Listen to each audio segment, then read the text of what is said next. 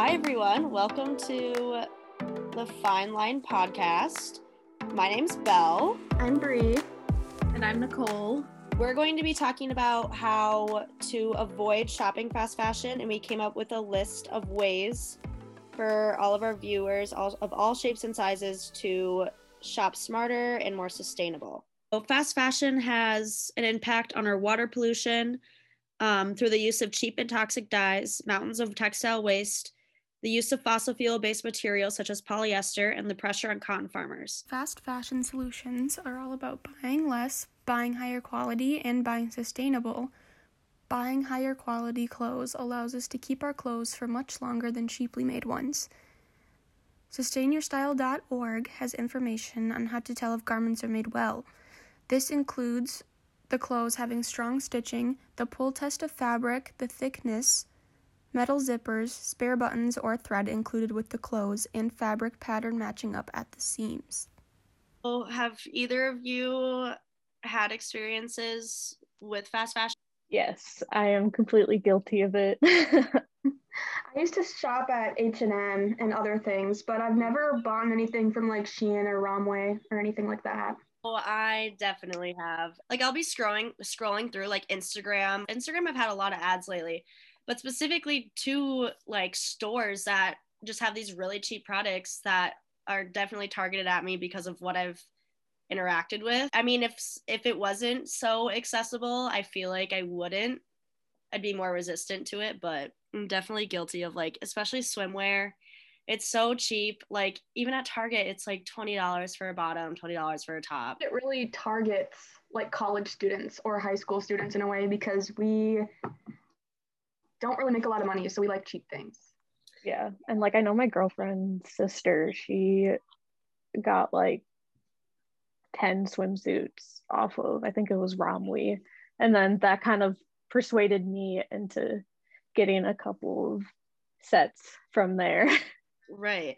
But I guess just getting into how to know if you are shopping fast fashion, because I feel like there's a lot of misconceptions about it, and a lot of people just think it's like only online, which is not correct. So here's like a little tip, I guess, for everyone who wants to know where they're shopping. There's two websites. There's one called Good On You.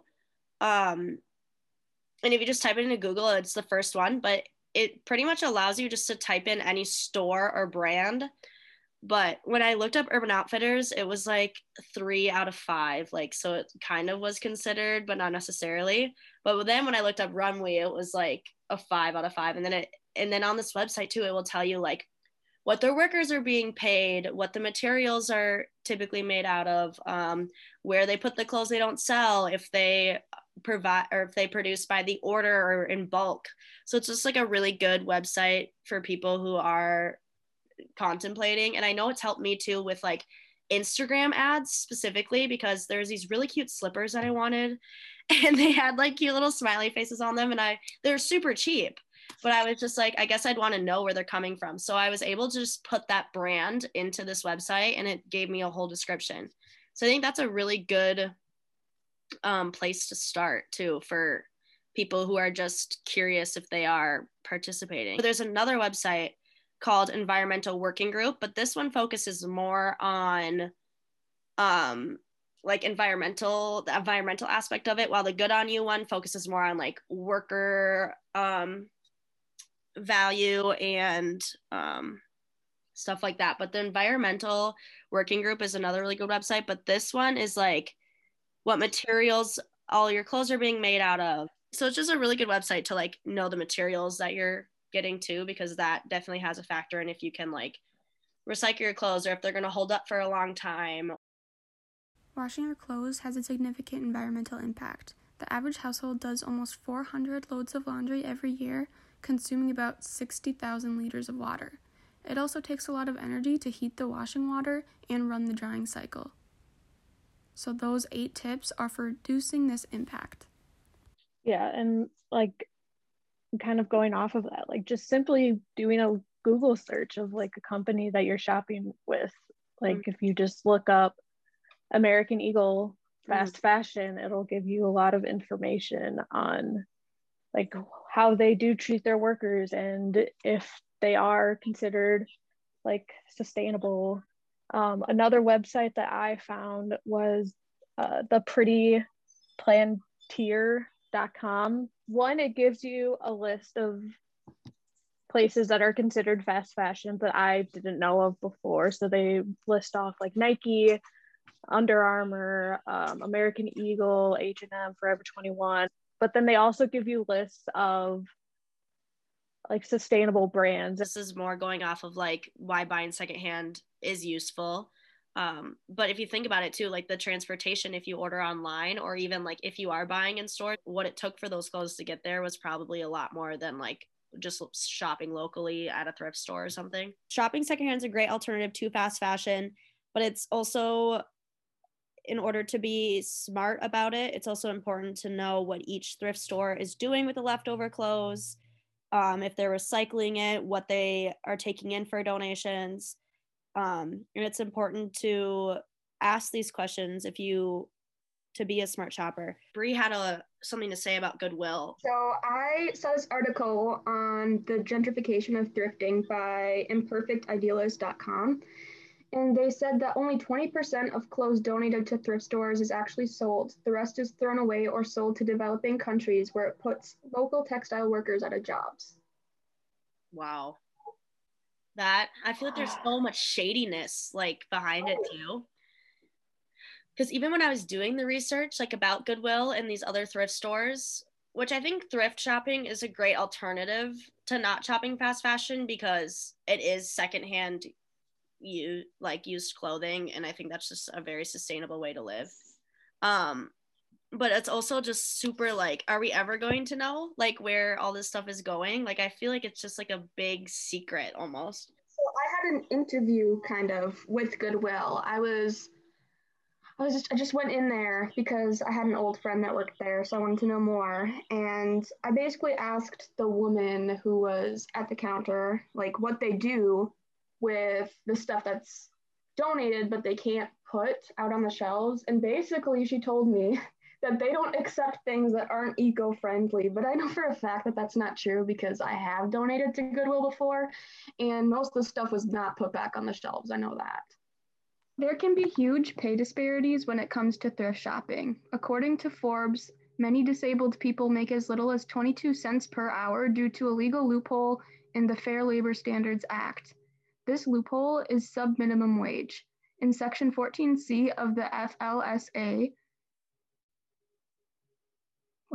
Section 14C of the FLSA authorizes employers, after receiving a certificate from the Wage and Hour Division, to pay sub-minimum wages less than the federal minimum wage, to workers who have disabilities for the work being performed. And this is from thelist.com. Talk about taking advantage and using power. Right. Ugh. Wow, that's mind-blowing. That's so disgusting. I hate that. I also found an article on what Goodwill does with their leftover donations. This is HuffPost.com. And if smart recyclers find clothes that are wet, moldy, or contaminated, they send them to landfills. And the amount sent is small, just 5% of all donations, but it does add up in a ridiculous amount of clothing waste in landfills nationwide. So I'm just talking about like doing research on your own and not necessarily relying on the internet and peers.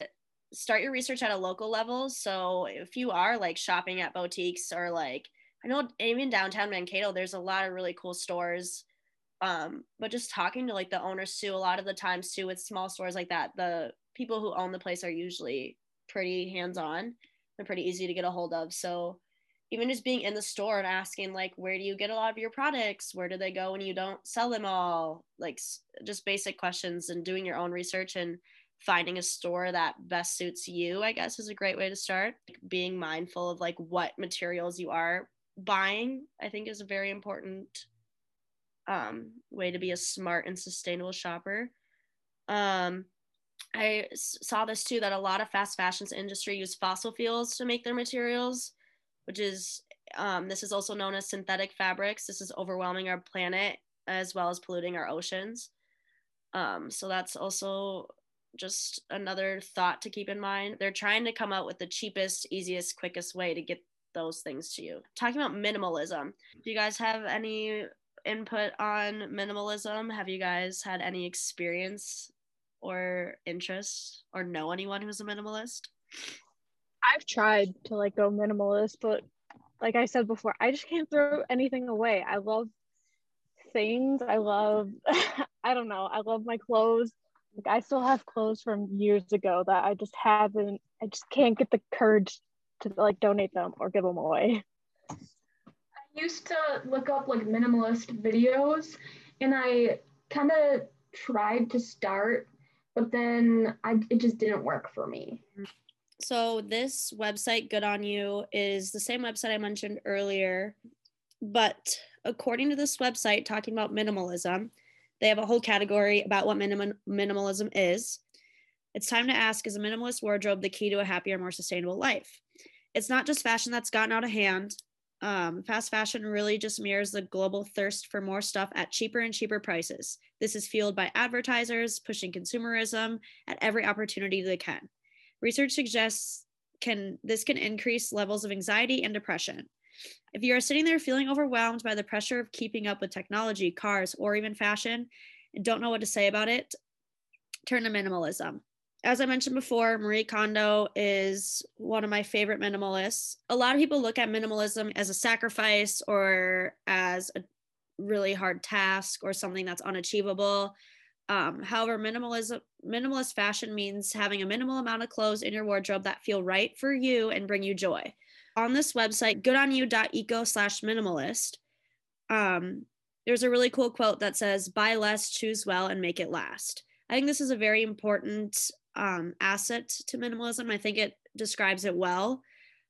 It kind of goes off the slow fashion too, on how you don't have to keep up with the weekly trends or dispose of all your clothes all the time or constantly feeling like you have so much, feeling overwhelmed and anxious about it. It is a very easy process and there's no requirement to it either. It's not like you need to have 100 items or less to be considered a minimalist, or you need to shop once a month to be considered a minimalist, or you're not, or you need to not have a car, you need to get rid of your TVs. Like it's much more personalized than that. It's more about things that bring you joy and not having to feel like you constantly have to keep up with society's fast pace of fashion. According to the same website, goodonyou.eco/minimalism, they gave us a website called the Minimalist Wardrobe. This is a group of 15 fashion bloggers that have all the tips and information you need to inspire you to become a minimalist. So like I said before, there's no magic number of clothing items or a certain certain number of items that you need to have to be considered a minimalist. It's all completely up to you. Minimalism is about fine-tuning your own personal style, and that only rule is to rid yourself of any excess things that you don't see necessary. Minimalism doesn't have to be monotone. Keep it color and versatile. Don't just send your unwanted stuff to a landfill. Thoughtfully donate it, sell it, but look into where you're selling it and where your clothes are going. Also try to gift some of your things. A lot of my friends, I know too, love when I go through my clothes, and I love when they go through their clothes too. It's a very passing clothes around secondhand, especially just to your friends, straight to the source, is a great way to start this journey. As far as like avoiding fast fashion and like researching, like this is not something that's going to happen overnight. And I like understand that, but I think it's just like really important because it's a very shady business and not talked about enough. I feel like I think like slowly it's bringing more light to the problem, but for so long I think that people were super just not aware of how their workers are being treated and all this other stuff. So yeah, and we're like, by no means, we're not like trying to shame anyone who does this. It's just kind of like, especially for myself who has shopped at a fast fashion store within the past like 2 weeks, it's just being conscious about it and knowing what you're doing and trying to be better about it. Right. Probably like the best thing is just to recognize that it is a problem. That's probably the first step. Yeah. Recognizing it's a problem, doing your own research on your own time, and not relying on companies who participate in fast fashion to give you your research, like know where you're getting this research from using all of our websites.